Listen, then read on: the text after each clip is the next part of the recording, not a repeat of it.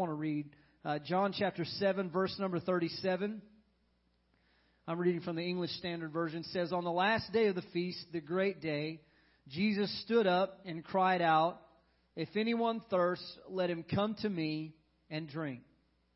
For whoever believes in me, as the Scripture has said, out of his heart will flow rivers of living water.'" Would you say that with me? Out of his heart will flow rivers of living water. He says, if you believe on me, as the Scripture has said, out of your heart will flow rivers of living water, as the Scripture has said, right? And so the next verse says, "Now this he said about the Spirit, whom those who believed in him were to receive. For as yet the Spirit had not yet been given, because Jesus was not yet glorified." So John is parenthetically entering this statement here to clarify what Jesus was saying, that when Jesus was talking about this river of life flowing out of us, that it was going to proceed forth because God has given His Spirit to His people. And so tonight, I want to talk to you from I'm going to steal somebody's title, but I didn't steal their message. And I have to clarify because Brother Burl likes to listen to the same preachers that I do on podcasts. And I'm not going to tell you who, because then you're going to go listen and you're going to find out where I get a lot of good things. No, I'm just kidding. I heard Stephen Furtick preach a sermon series called Flip the Flow. And that's just little snippets stuck in my head. And I promise you the Lord gave me this. Not that there's any shame in stealing. We sing the same songs all the time, right? We steal people's songs. But the Lord laid this on my heart for us to flip the flow. God wants to flip the flow in our life. Can we just lift our hands and pray? God, we pray right now for your anointing. God, your hand to touch, to be upon us tonight. God, we pray that you would just walk into this room, God, and bring understanding with you, God. Bring wisdom and discernment with you, Lord. I pray, God, that you would come and minister to our hearts, God. That you would come and minister to the innermost part of who we are and what we're about. And God, let us walk out of here encouraged, God, and confident in what you want to do for us and through us. In the name of Jesus, everybody said amen. God bless you. You can be seated. A few weeks ago, I spoke about what you really need.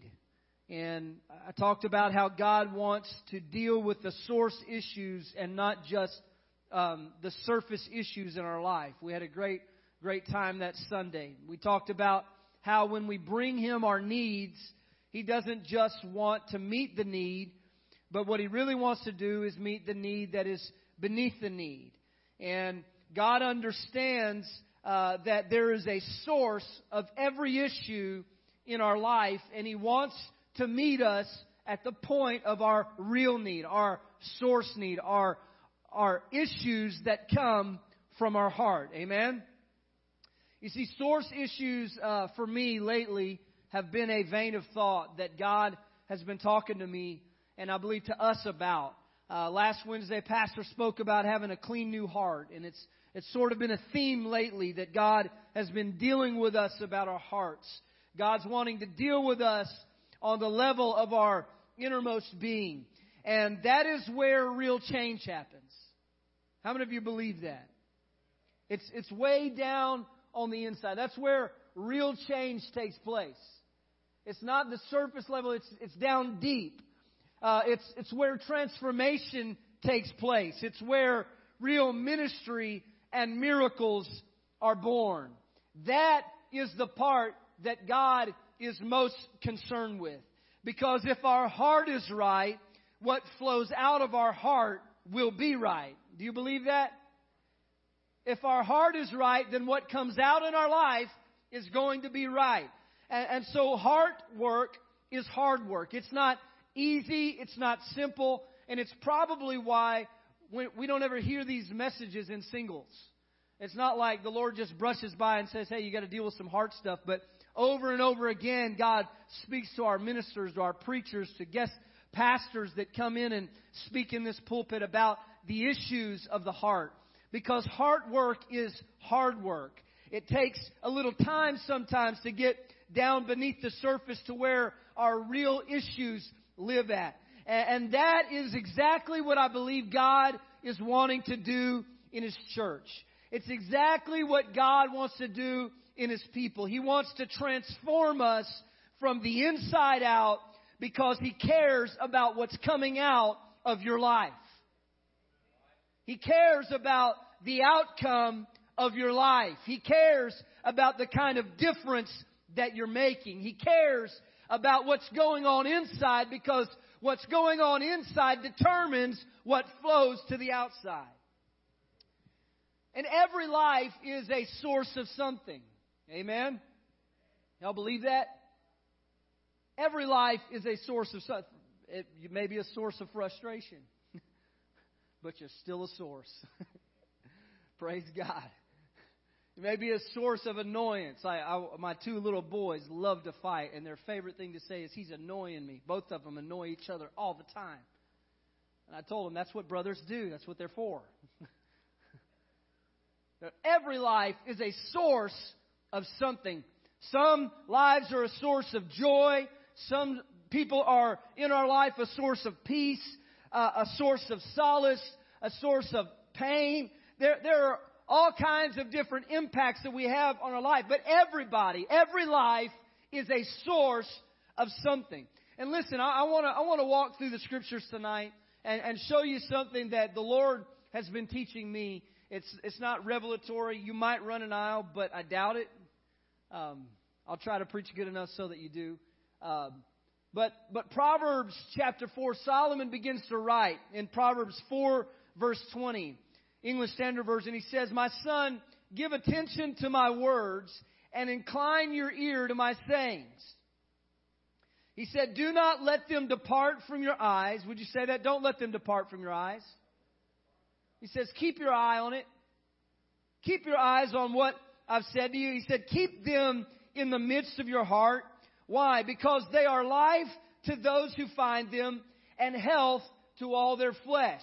He says, give attention to my words, incline your ear to my saying. Don't let them depart from your eyes, and keep them in your heart.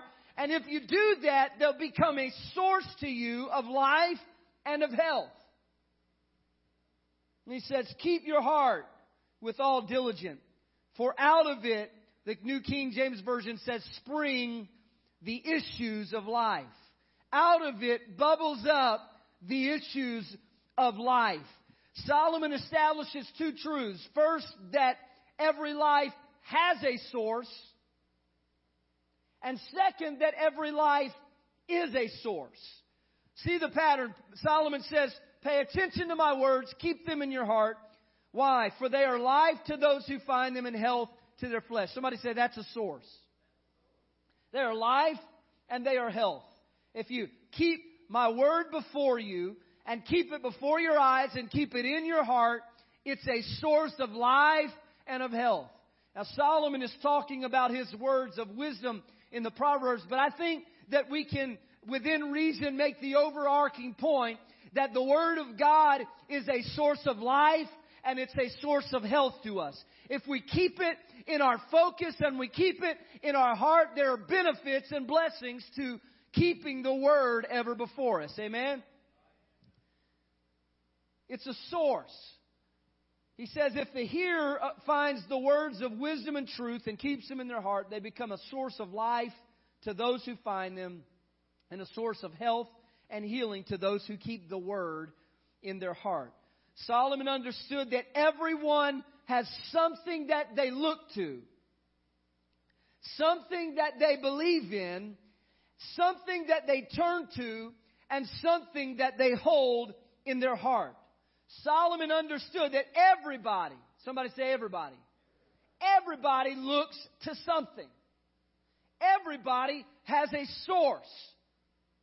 Now hang with me, because often our struggles are defined by what we believe in and what we look to.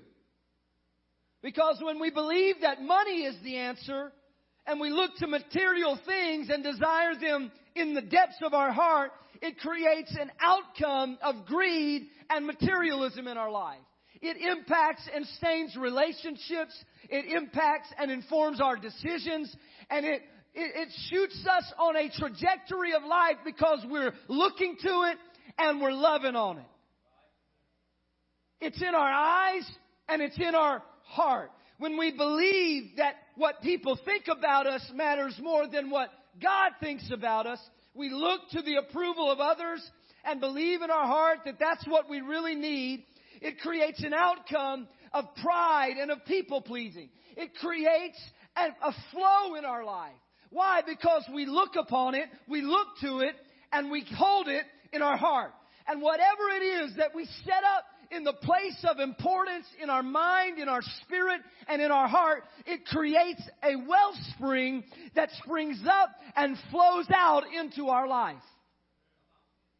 And everything that we are, everything that we do, everything that we'll accomplish, everything that defines us will be affected by the thing that we look to and the thing that we lean on. Every life has a source. Everybody is looking to something or to someone as the source of their satisfaction and their purpose in life. For some people, it's a friends group. For some people, it's career success. And there are all kinds of things that the human heart can gravitate towards. Some sell it all for fame and for fortune and for material things. But everybody, somebody say everybody. Everybody has something that they look to and that they run to in their flesh. And so often our struggles are defined by what we believe in and we look to. And if you're having trouble discerning what that area in your life is that competes with God, think about the stuff that you struggle with, the things that you always loop back to, that when you're not praying and when you're not doing good, where do I turn to? Where do I look to? Where do I run to? Every life has a source. But watch what happens. Solomon says, if you incline your ear to my sayings and keep them in your heart, they will be life and health. And then Solomon gives us the second piece to the puzzle. He said, keep your heart with diligence, for out of it are springing the issues of life. When something gets into your heart begins to produce and mass manufacture that issue into your life, into your relationships, into your worship. Your heart begins to pump it out into your life. That is what your heart really is, isn't it? Your heart has blood and it pushes the blood to the extremities of your body. And so it is that when something gets into our heart takes that thing and it distributes it to the four corners of our life. And so Solomon is helping us to understand that what goes into our heart begins to be mass produced into our life. And so you have a source. It's the thing you look to. It's the thing that you let into your heart, but you also become a source. And so if it's greed and materialism that you look to and it gets in, all of a sudden you don't just have a source, you are a source of greed and materialism. You ever got around somebody that just loves money? I'm picking on that one because it's easy to pick on. They love fine things. They love to brag about all the cool things they have, and then all of a sudden you find yourself kind of struggling with that a little bit, like, boy, I thought my house was nice till I saw their house. You know, there's a group in Arizona of our friends that if one of them gets a new floor, like there are 3 or 4 other families that have to go get that same kind of new flooring. It's contagious, but it's you know, you want to pray that off of you. It's an expensive disease.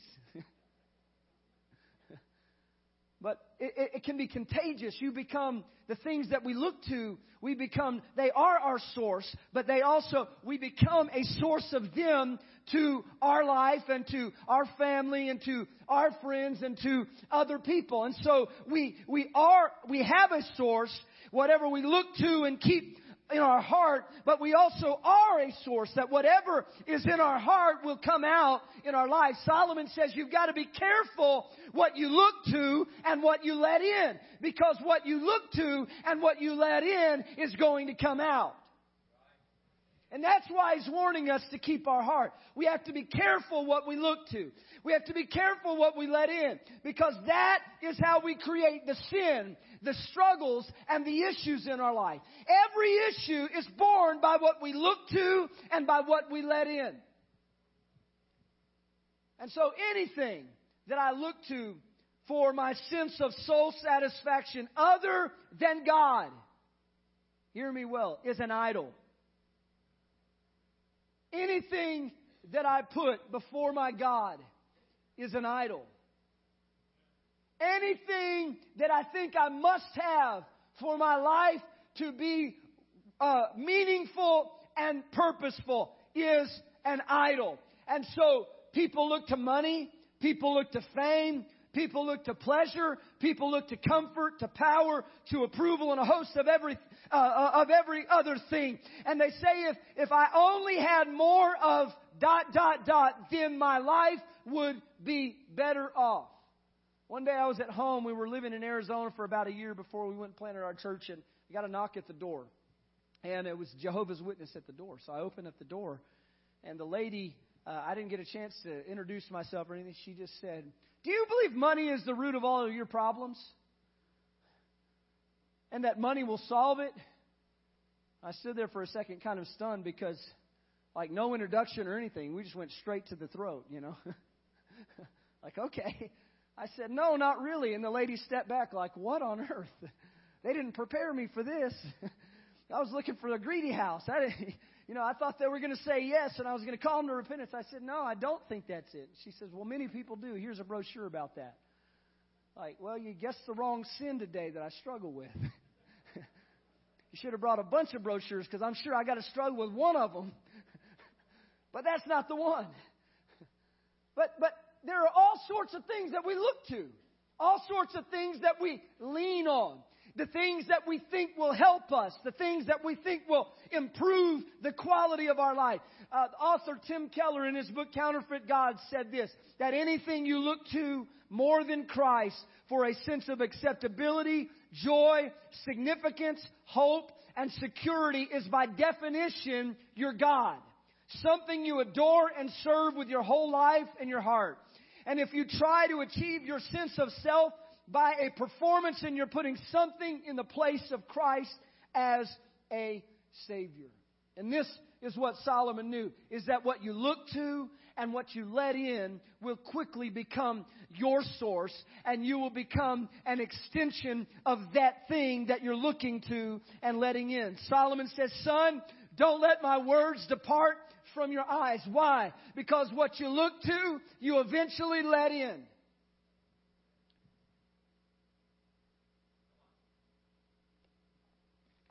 One day I was at home.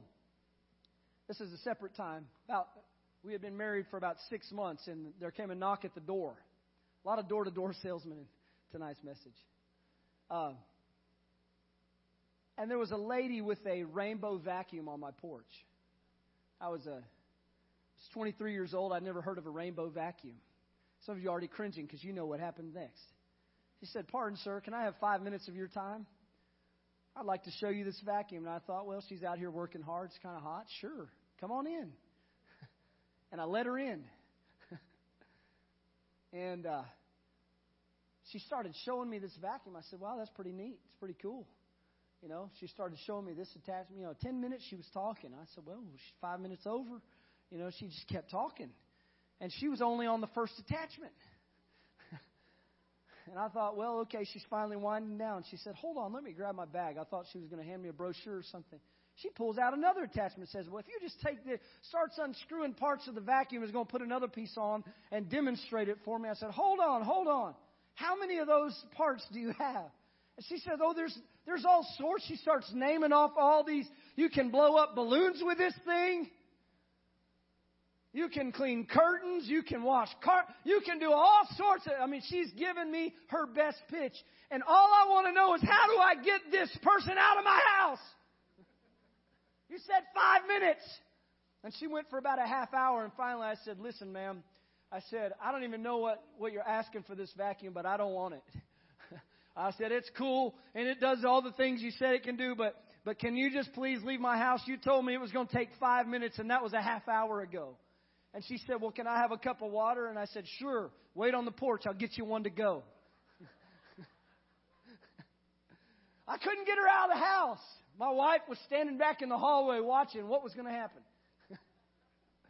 Because I'm non-confrontational by nature, but I had enough. She just wouldn't stop. But you know what I figured out? It was a whole lot harder to get her out than it would have been to keep her out. Because once you let it in, it's hard to get rid of somebody. Some of y'all have company like that. I let her in and she wouldn't leave. And Solomon understood that if you look to it long enough, you'll let it in. And if you let it in here, it gets out of your life. It gets out of your control. And all of a sudden, what you were looking to and what you let in now is coming out of your life, and you have become a source. What you let in springs up from the heart and begins to flow in your life. I'm convinced if I let her stay long enough, I would be selling rainbow vacuums today instead of preaching the gospel. I almost got trapped. See, what you let in springs up from the heart and begins to flow out into your life.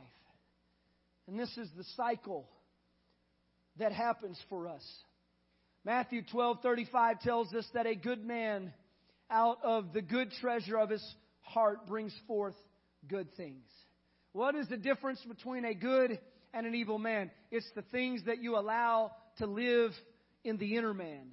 Does anybody hear me tonight? It's the stuff that you allow to live on the inside. That is the difference. Because he said, and an evil man out of the evil treasure of his heart brings forth evil things. Where is it coming from? Have you ever asked that when you start struggling with something in your life and all of a sudden this thing that you didn't have a problem with, now you got a problem with, and there's this struggle? Where is this coming from? I can tell you where it's coming from. It's coming from something that got into your heart, something that you looked to and you thought it looked good and you thought it wouldn't be too bad, and you looked at it for a while, then you let it in, and it came in and it started taking all the stuff out of the suitcase and unpacking, wanted to show you all the features and the parts of this little segment of life that you thought you would entertain. And all of a sudden you have a struggle or a sin in your life that you didn't plan on having because of what you looked to and what you let in.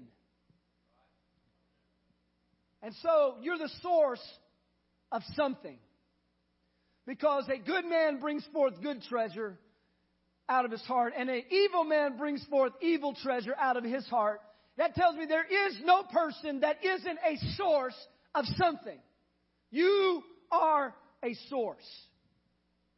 Something is springing out of your heart and flowing into your life. And not just your life, but into the lives around you.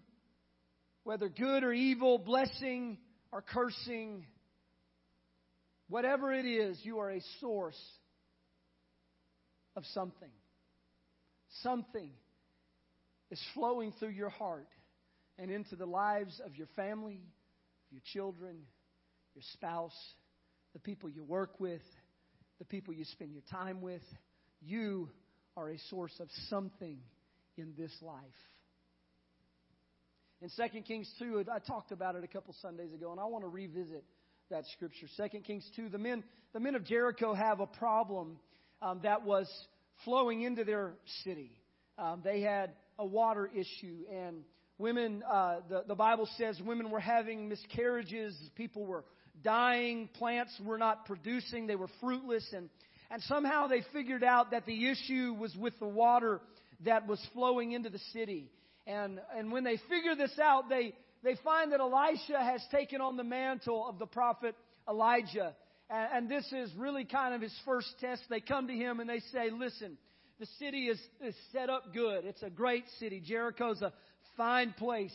But there's a problem with the water here, and it's bringing forth death. They said, the situation in the city is pleasant as my Lord sees, but the water is bad and the land is unfruitful. And so he tells them, bring me a new bowl and put salt in it. And so they brought it to him.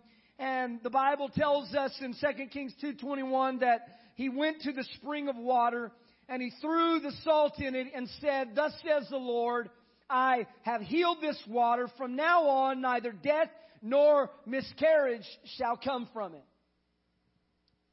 And so, it says, the water was healed, has been healed to this day, according to the word that Elisha spoke.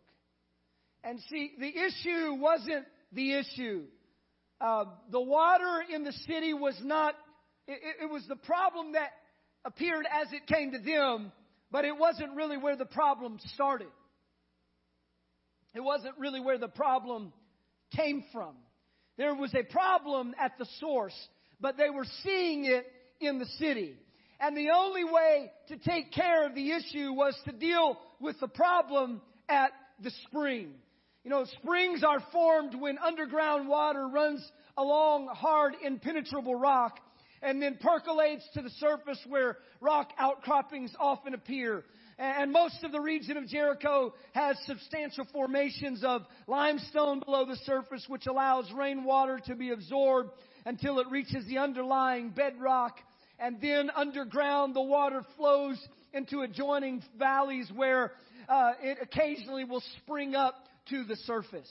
And so they were seeing this problem in the surface water, but the real issue was way down beneath the surface where they couldn't see it. In fact, not all springs will produce good water. There are mineral deposits or lead or different things underground that can contaminate the water.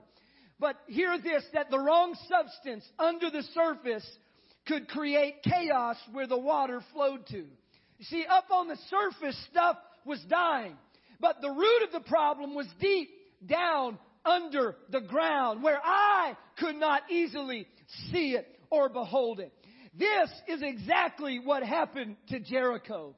And so when God's man went to go heal the issue, he had to go to the spring. He had to go to the place where the surface meets the source. He had to go to the place where it was bubbling up from. And I'm here to tell you that this is what God really wants to do in our life. He wants to transform the inner man. He wants to meet us at the point where the surface and the source come together. He wants to find what's wrong in us. And He wants to search out the deep places of our heart that are causing problems in our life. And He wants to heal the real issue. He wants to heal what's really happening under the surface. He wants to transform your inner man.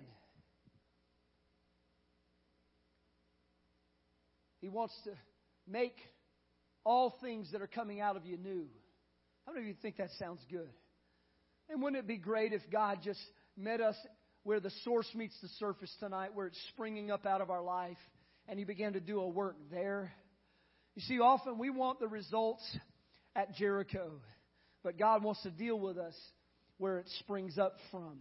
And this is what He really wants to do, because we are all a source of something, and something is flowing out of each and every one of our lives. And what that will be depends on what our source is. What are we looking to? What are we letting into our heart? What are we ascribing value and worship to? What are we looking to more than we are looking to God? You see, God wants to flip the flow in our life. He wants to transform us from being a source of sin and shame and guilt and defeat and doubt and condemnation into being a source of hope and joy and strength and life and liberty and salvation to our friends, to our families, and to our communities. And hear me, it doesn't happen by Christian exercise and routine. It happens when a person meets God in the very depths of their heart and of their soul. That's where life flows from. That's where life-giving ministry comes from. It's not just from showing up to church and doing a routine, because you can be in the church and not let God's Spirit get in you. Man, I feel the Holy Ghost tonight. I feel like God, He wants to do a work, and not just on us, but He wants to do a work through us. He wants stuff to spring up out of us that'll give life to a friend or to a family member that's in need. He wants stuff coming out of us that's going to help the lost to be saved. He wants stuff coming out of us that's going to help people who can't find their way to find their way. He wants us to become a wellspring of life for other people around us. He doesn't want us to put forth more of the sin and the shame and the condemnation that this world already deals with, more death and more miscarriage and more unfruitful. He doesn't want that for us. He wants to meet us at the point of our need. And He wants to transform what is flowing. He wants to flip the flow of our life. He wants to remove all of the death and the doubt and the fear and the shame, and wants to replace it with good stuff. And I feel that tonight. That's what God really wants to do. Not just for you. Somebody say, but through me. God wants to do it through me. He wants me to become a source of life for other people. God wants to flip the flow. In our text in John 7, I know some of you were thinking, like, where is he going with John 7 and all this? I was kind of thinking that myself today when I was studying. Where am I going with this? John 7 is such an interesting passage of Scripture. I've preached it many times and never really, or a lot of times I've just not really realized the full scope of what was happening. But John 7 is centered around the Feast of Tabernacles. The Feast of Tabernacles, if you don't know about it, was a week-long festival that was an annual reminder to the people that God brought them through the wilderness and chose to tabernacle among them. And He protected and blessed them as they wandered through the wilderness. It was where God brought the tabernacle plan to Moses. And so they commemorate this every year with a pilgrimage to Jerusalem. They would build small huts or booths to remind themselves of God's provision and their dependence on Him when He led Israel out of Egypt and through the wilderness. And so this is what they would do, is they would come and they would basically make these little pup tents, and they would sleep in them for a week, and they would feast during the daytime, and they would stay in the tent. And it was all a reminder and a commemoration of what God did for them in the wilderness. And so in the opening verses of the chapter of John 7, the disciples begged Jesus to make an appearance at the feast in Jerusalem so that He can make an entrance and be known. They're saying, come on, Jesus, this is your time. Everybody's gathered in Jerusalem. You can go there and they will be known. Everybody will know you, and you will be, essentially you'll be famous if you go and make a big appearance at the feast. And Jesus tells them that it is not yet His time, but it was already their time, and they could go and go on to the festival. And so Jesus stays behind because He refuses to make a public display. And so the disciples make their way off to the city of Jerusalem for the week-long festival. And verse 10 says that after they go, Jesus secretly makes His way to Jerusalem and slips into the festivities without the entourage and without the fanfare. And what He finds there is really astounding. Jesus says, y'all go on ahead. And He just kind of slides in the back door, doesn't want to be seen or known. It's not time to make the big announcement. It's not yet His time. But He slips in, and what He finds is astounding, because though Jesus hasn't made a big public appearance, the crowds are murmuring about Jesus. And everyone is talking about Him. There are people arguing about who He is and where He's from, and some are hoping that He'll show up. Others are hoping that He doesn't. The Jewish leaders are asking everybody, where is Jesus? Have you seen Jesus there? You know, they're waiting for Him to do something because they want to use it as an opportunity to arrest Him. And so they're asking about Him, and the people are saying, we haven't seen Him. And it's causing a debate to flow through the streets of Jerusalem. Everybody is there for the Feast of Tabernacles, but everybody is talking about Jesus. I love this. Jesus goes against the grain of what you would think would be good public relations, and He slips in. And as He's walking through the streets, He's hearing them argue. I think He could be the Messiah. No, He's not. You're crazy. And He slips in, and everybody's arguing about Him and talking about Him. It's the topic of the entire week. He was the central topic of conversation, and people are arguing about whether or not He could be the Messiah. And John 7:14 says, then midway through the festival, Jesus went up to the temple and began to teach. So as everybody is murmuring and talking about him for days, finally Jesus says, you know what? I'm going to go teach. And Jesus goes up to the temple and he begins to teach. And the Bible tells us that they are astounded and they say, how does Jesus know all of this stuff when he hasn't even had study or time or training? He's not a Pharisee. He has no formal education. Where does this knowledge come from? And his teaching causes the debate to intensify. He teaches, and over the remaining of the days of the feast, discussion intensifies, and they're discussing who he is, where he's come from, whether or not he's the Messiah, whether or not Jewish leaders are not arresting him because they know he's the Messiah. People are concocting all kinds of ideas, and they're saying, well, here he is, and they're not arresting him. They must know he's the Messiah. You know how people are. If they don't have the news, they'll make it up. And that's what they're doing. And John tells us that many who heard him believed on him, and the Jews then sought to arrest him. They were gathered there for the Feast of Tabernacles, but all anybody was talking about was Jesus. The Feast of Tabernacles had 3 main rituals. They would build and stay in their temporary tents, their little huts.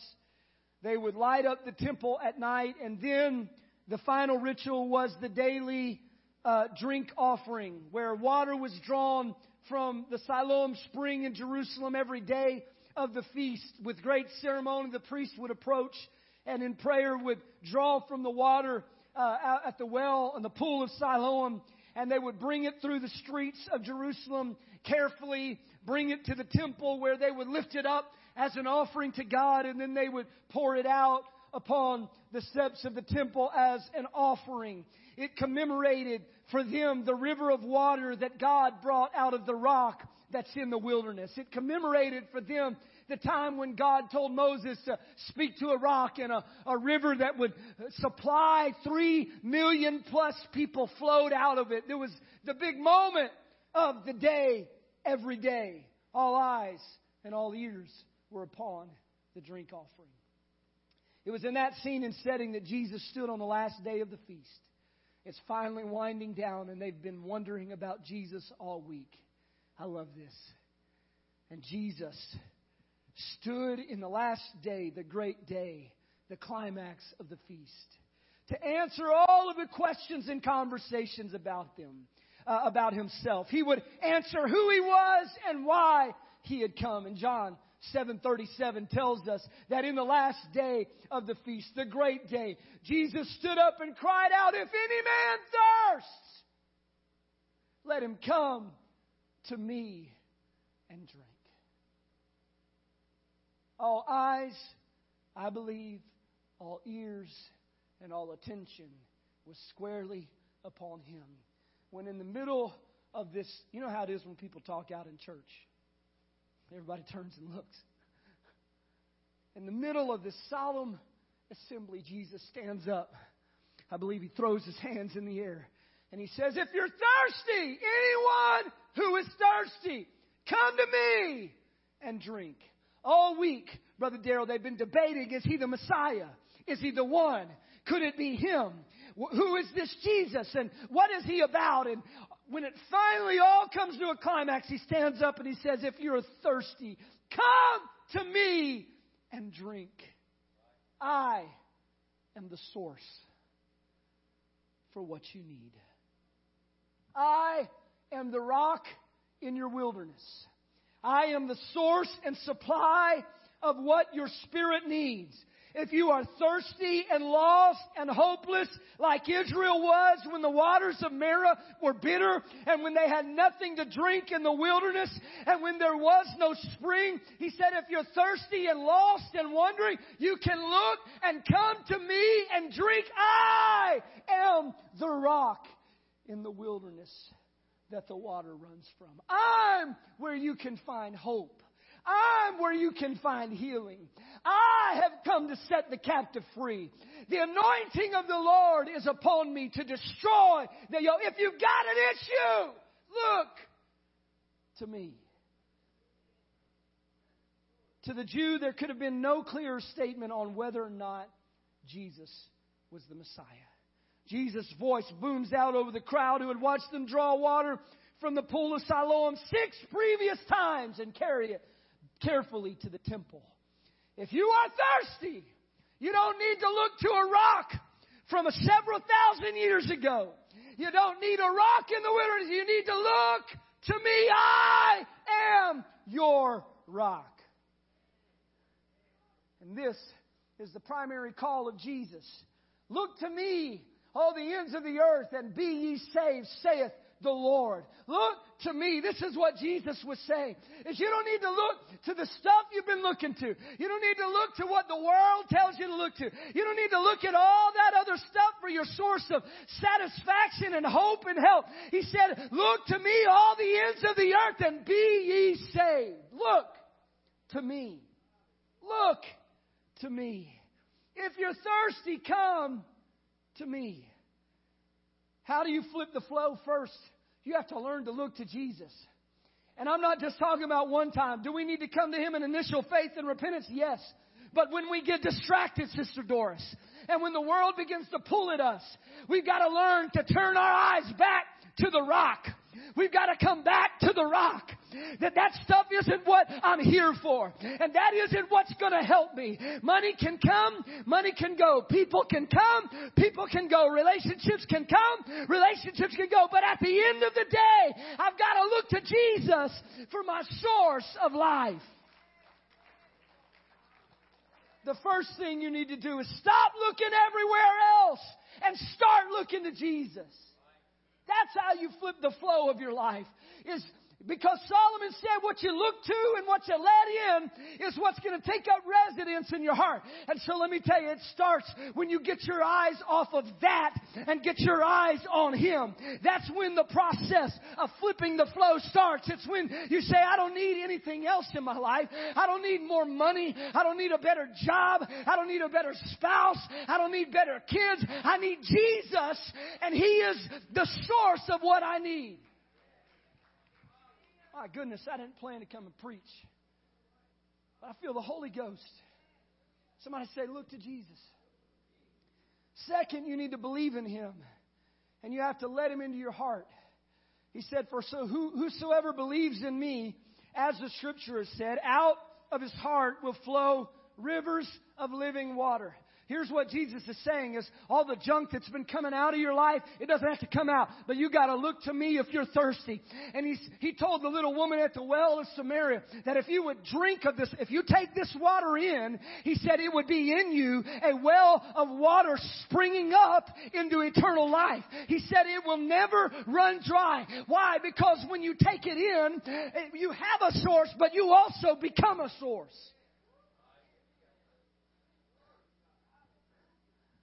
Whoever believes on me, as the Scripture said, out of his belly shall flow rivers of living water.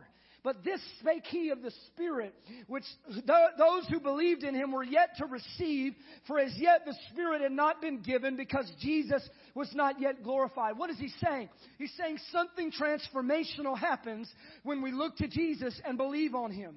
When we believe on Him, as the Scripture says, not as you prefer to, not in your own context, not in your own opinion or in your own approach, but when you believe on Him as the Scripture says, something else, something entirely new begins to flow out of you. John interjects, Jesus is talking about the Holy Spirit, which they that believe on Him would receive. And it wasn't yet given because Jesus was not yet glorified. So Jesus was revealing before the time that when we receive the baptism of the Spirit, it is an outer evidence of an inner change. Because what comes out is evidence of what exists within. It's where the surface meets the source and something begins to flow up out of us that didn't exist there before. And they shall speak with other tongues. Anybody hear me? You see, Jesus was showing us that when we believe on Him, as the Scripture has said, and when we learn to look to Him, He puts something within us that becomes a source of life to others. The Holy Ghost isn't just about a one-time experience. It's about a spiritual transformation. That when you receive the baptism of the Holy Ghost, the intention of the eternal God is not to just give you a good feeling for one day, but it's to transform what's coming out in your life. Anybody ever turn on the hot water and it doesn't come in right away? Takes it a minute to kick in. But the longer you leave it open, the hotter it starts to flow. We've got one of those tankless water heaters, so I can just let the hot water run all day if I want to. It'll never run out. And that's what happens when we receive the gift of the Holy Ghost, is God opens up a different tap as you're closing off another one. And God says, I'm going to begin to send some stuff through you. This is not just for you, but it's about moving through you. And you shall be witnesses. After that, the Holy Ghost is come upon you. You shall be witnesses unto me. In Judea, in Samaria, and to the uttermost parts of the earth. Why? Because the Holy Spirit is not just a punch your ticket, go to heaven kind of thing. But it is the transformational purpose of God to take you from putting out death to being a source of life. The gift of the Holy Ghost is not just about us. Listen to this. He said, out of your belly shall flow rivers of what? You know what the difference between water and living water is? Is just water. You can put water in a cup and it's not living water according to the Jewish tradition. Living water has a source and it has a destination. In other words, it's flowing somewhere. It's going somewhere. It's coming from somewhere and it's flowing to somewhere. Coming from someone and flowing to someone. And let me tell you, honey, it wasn't just about the day you got the Holy Ghost. But the Holy Ghost, the gift, isn't just about us. But its purpose is to transform our lives into a conduit of living water that will flow into lives around us. It will give life to our relationships. It will bring hope to the broken. It will bring light into dark places. And the Holy Ghost was meant to flip the flow in your life. That's what it's for. That's what it does. But here's the thing. We have to let it. Because I'll tell you how this message came about. And I'm almost done. As I was praying, I was saying, God, there's not enough life coming out of me. God, you gave me your Spirit. But I don't feel the flow like I ought to feel the flow, God. I'm not seeing what your word was talking about personally, God. I want to see life flow out of my life, God. I don't want to just be a Christian that celebrates and commemorates like the Jews did at the Feast of Tabernacles. But I want to be the one who looks constantly to Jesus, who believes on Him as the Scripture has said, so that out of my belly will flow something that is bigger than me, and it's not even really about me. It's about when I come into alignment and I let Jesus into my heart. Jesus starts ministering through me, for me, on me, in me, through me. That's the will of God for the Christian. We've got to let it. There are many people who've had an experience with the Holy Ghost that don't have an ongoing relationship with Jesus. They had a one-time experience with Jesus, and they looked to Him, and they let Him in, and He filled them with the Spirit, but then they started looking at other things and believing on other things too. And like a pipe that's clogged, all of a sudden it cuts off the flow when you start looking to other stuff. And that's not the will of God for the Christian. It's not the will of God for His church. And so I'm just trying to be honest with you tonight, that there are times God's done some great things through me. But lately I've been talking to God and saying, you know what, God, if there's anything that I'm looking to, God, anything that I'm distracted by, anything that I'm running after, if I look at it for too long, I'll let it in. And when I let it in, it flips the flow the wrong way in my life.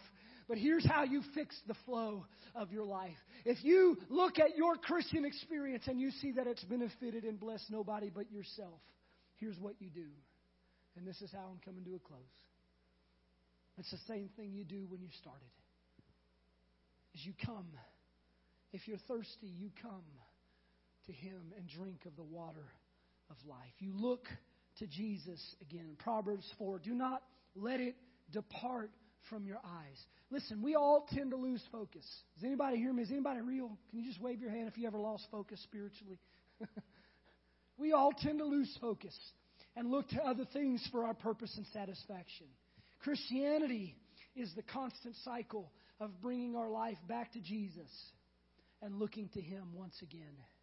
Every morning when I rise, I've got to look to Jesus. Every day that I walk in this life, I can't wake up tomorrow and decide there's something else worth chasing after, something else worth looking to. But my life can become a source of life to others if I'll look again to Jesus. Second, is you keep Him in your heart. That's what Solomon said. Keep it in your heart. Maintain a heart connection through pursuing a daily personal relationship with Jesus Christ. Trying to be a Christian without a daily walk with Christ creates confusion and frustration. Romans says this, as many as are led by the Spirit, they are the sons of God. And so every day, somebody say every day. Every day, we get to choose what flows from our life. Paul said, there are two natures at war within me, the flesh and the Spirit. And every day that I get up, I get to choose. I get to choose whether I'm going to be having rivers of living water come out of me or whether I'm going to let other stuff flow out. And so we must continually give God access to the deep places in our heart and believe on Him as the Scripture has said. And finally, we have to let life flow to and through us. I read somewhere that it comes to us by faith. How many of you know you got to believe to receive?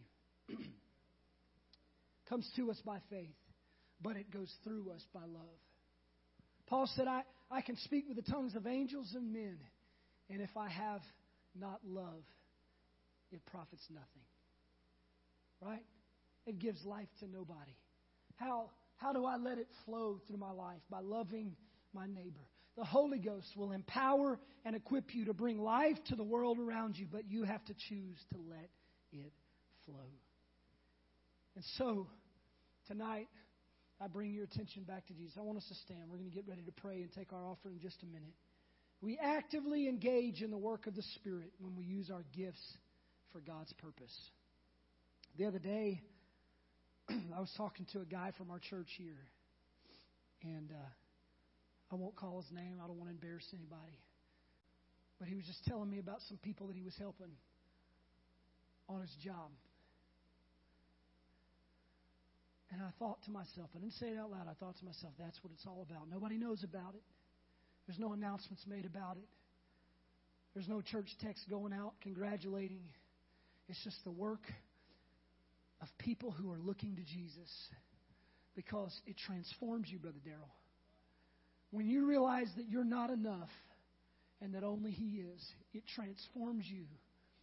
And when you believe on Him, as the Scripture said, He doesn't just give you His Spirit, He makes you a river of the Spirit flowing out of your life. And everywhere that it touches, it brings life. I don't know about you, but that's the kind of Christian that I want to be. I want to be the kind of Christian that people want to have a relationship because it's a life-giving relationship. It's not just an average, normal, but the Spirit of God working through me because I've learned to look to and believe on Him. How many of you want that tonight? Can we just raise our hands and pray, Lord, God, we receive your word tonight. We know that our life is a source of something, God. We know that when we look to things and let them in, God, that they'll flow out of our heart and they'll begin to impact our life, God. We know, Lord, that your word is true. And so, God, we bring you our heart tonight. We look to you, Jesus, because you're the source of living water. God, we trust in you because we can't save ourselves. God, we hope in you because we have no hope in ourselves. And Lord, we come back to you again, giving you our heart, giving you our soul, giving you our strength. God, I pray for each and every person in this room, God, that you would let the transforming power of the Holy Ghost come upon them. God, if they haven't yet received the baptism of the Spirit, I pray that you would fill them to overflowing. Come on, would somebody pray that with me, Lord? We pray that there would be an outpour of your Spirit, God, upon our church, upon the lost, and through our lives. In the name of Jesus, we pray and we believe it tonight. And everybody that's believed it would just say amen.